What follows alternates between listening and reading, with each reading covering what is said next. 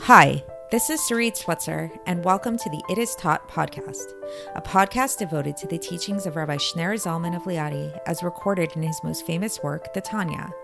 My hope for this show is to make these teachings accessible and relatable to the average person, regardless of prior Jewish education or affiliation. The episodes follow the prescribed daily study portions and are meant to serve as practical lessons in how to live your life as your true self and develop an authentic and powerful relationship with your Creator. I have personally experienced the effects the study of this work has had on me, and I'm excited to share what I can of this knowledge with you. So please join me on this journey of learning, self-growth, and connection with your source.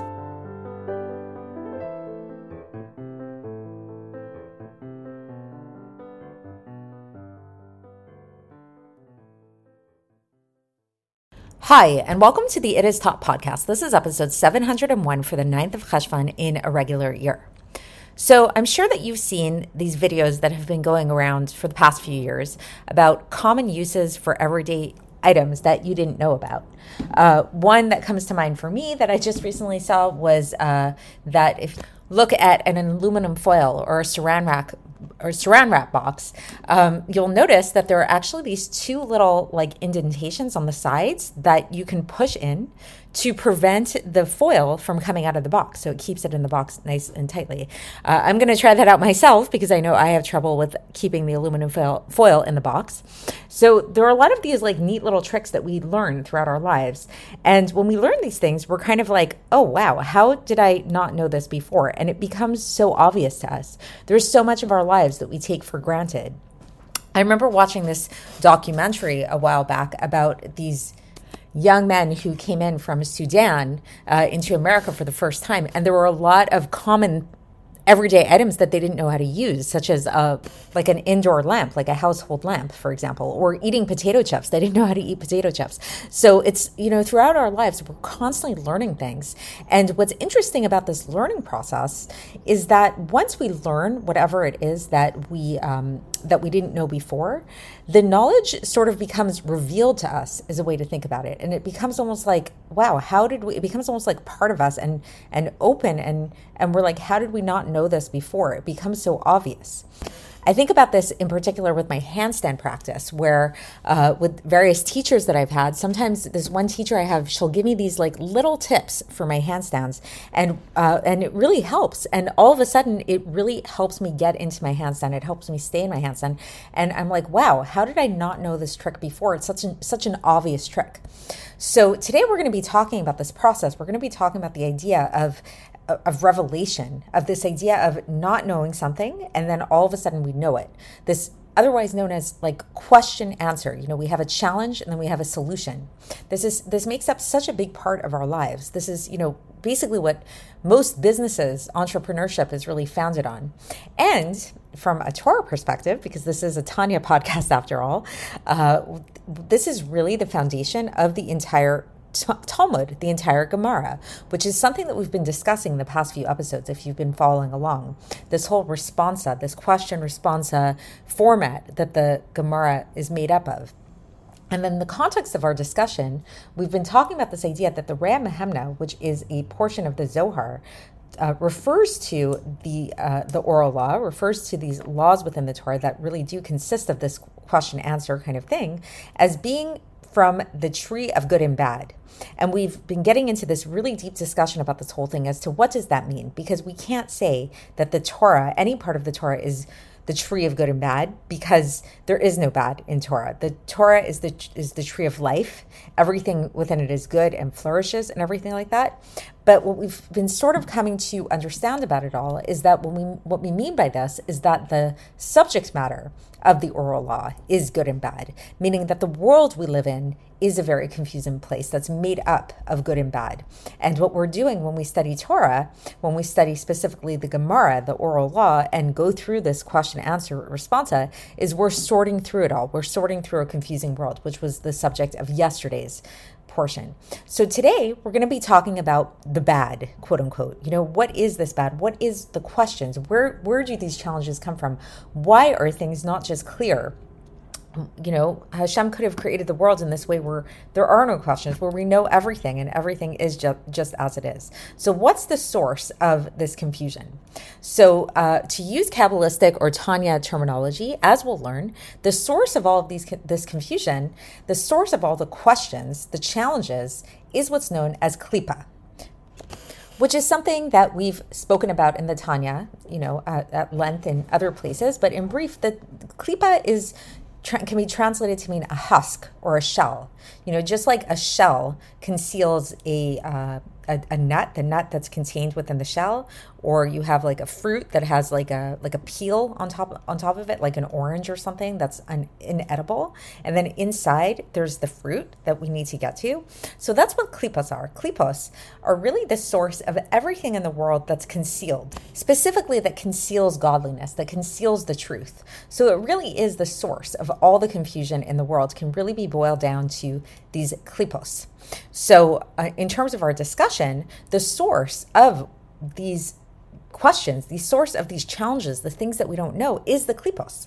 And then in the process of studying the Gemara, of going through these laws, the reason why it's not just like, quick answer, like you open up the Gemara, it's very rarely going to be like there's a question and then the answer and ta-da, now we know what it is. It has to be this process, this grueling back and forth argumentative debate style, is because that's the process of sorting through and uncovering what lies underneath the klipas, what is there underneath it all. Just like lahavdil, again, going back to my handstand process, there were so many different tips and tricks and things, and it's a constant learning process, a constant process of uncovering how to do a handstand. It's not a simple thing.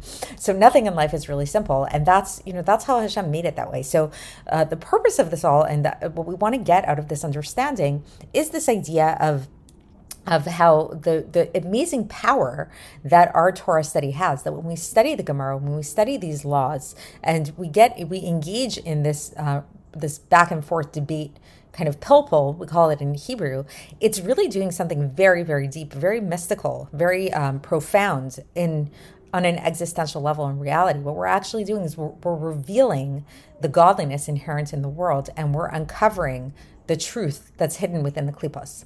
So with that being said, let's get into the text and see how the Alter Rebbe explains this. We're still in this pretty long epistle here, epistle 26 of Igeres HaKodesh. So here we go. So the Alter Rebbe begins, and he says that an intelligent person will take from this a very wondrous thing, a very, very wondrous thing, that what is happening in the heavens above through the Iyun and through the Birur Halacha, Psuka Min Gemara, this study and this sorting through process that happens through learning Gemara and through learning the earlier and the later poskim, like the codifiers of the law, the Rishonim and the Acharnim, which before having studied it, these things were concealed.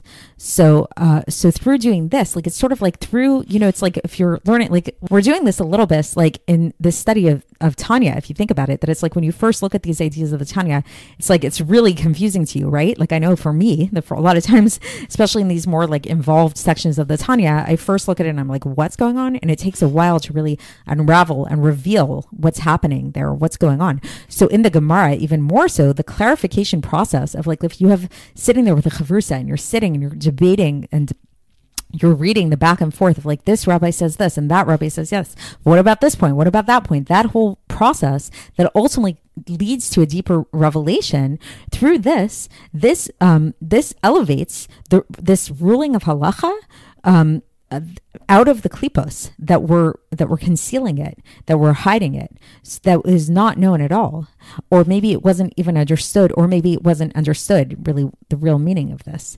And the reason for this is the secret of the sphera of supernal chokhmah that fell out of it. Different sparks fell from the supernal chokhmah in the klipos, in the shviras hakelim, in the breaking of the vessels.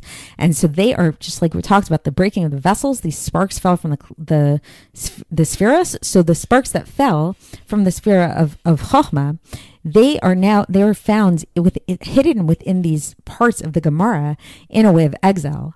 And the klipos rule over them and hide them, and hide the Torah, the chokhmah of the Torah, the wisdom of the Torah, whether from both the higher beings and the lower beings. And so that's when a person studies these laws and they engage in this like back and forth debate, they actually are able to elevate these things and reveal the chokhmah out of hiding, out of the klipos, like take away the klipos that's hiding them. And then the Alter Rebbe just concludes and he says that this is, now we can understand that which is written in the Re'eh Mehemna, that the kasha, the problematic query, like the challenges that are brought up, come from the side of evil. So meaning to say that like whenever there's a challenge to something, like let's say you see something in the Gemara and you see like it says one thing, okay, and then there's a challenge that's brought to that challenge is coming from the side of evil. In other words, which means that it's something that needs to be uncovered. It's something it's a blockage that needs to be revealed, that needs to be uncovered. So that's the end of this section. I know that was a lot for today and a lot to think about, but really, again, the main takeaway from it all, which is really a very deep and profound lesson, is that the study of Gemara, the study of Talmudic law, it's not random that it's this whole back and forth debate. It's not just like because this like mental exercise and it's there to make you smart and all that kind of stuff and have an analytical mind, but actually there's a very deep spiritual thing that's going on when that happens, where that process of back and forth debate is actually a clarification, a sorting through process of extracting the godly sparks, the sparks of God's supernal wisdom out from being trapped within exile and redeeming them from out of there, which ultimately is going to translate into redeeming the entire world out of exile, because that the entire world is founded upon God's chokhmah, upon God's Torah. So that's it for today, and we will continue along these lines tomorrow, and I will speak to you then. Thanks for listening to the It Is Taught podcast, hosted by Sarit Switzer. This podcast is dedicated in loving memory of my maternal grandfather, Avraham Yitzchak ben Binyamin HaKohen of blessed memory. Music by Shoshana. If you enjoyed this episode and would like to support the show, please share it with others and subscribe on YouTube, Apple iTunes, Spotify, or wherever you listen to podcasts. And make sure to leave us a 5-star review.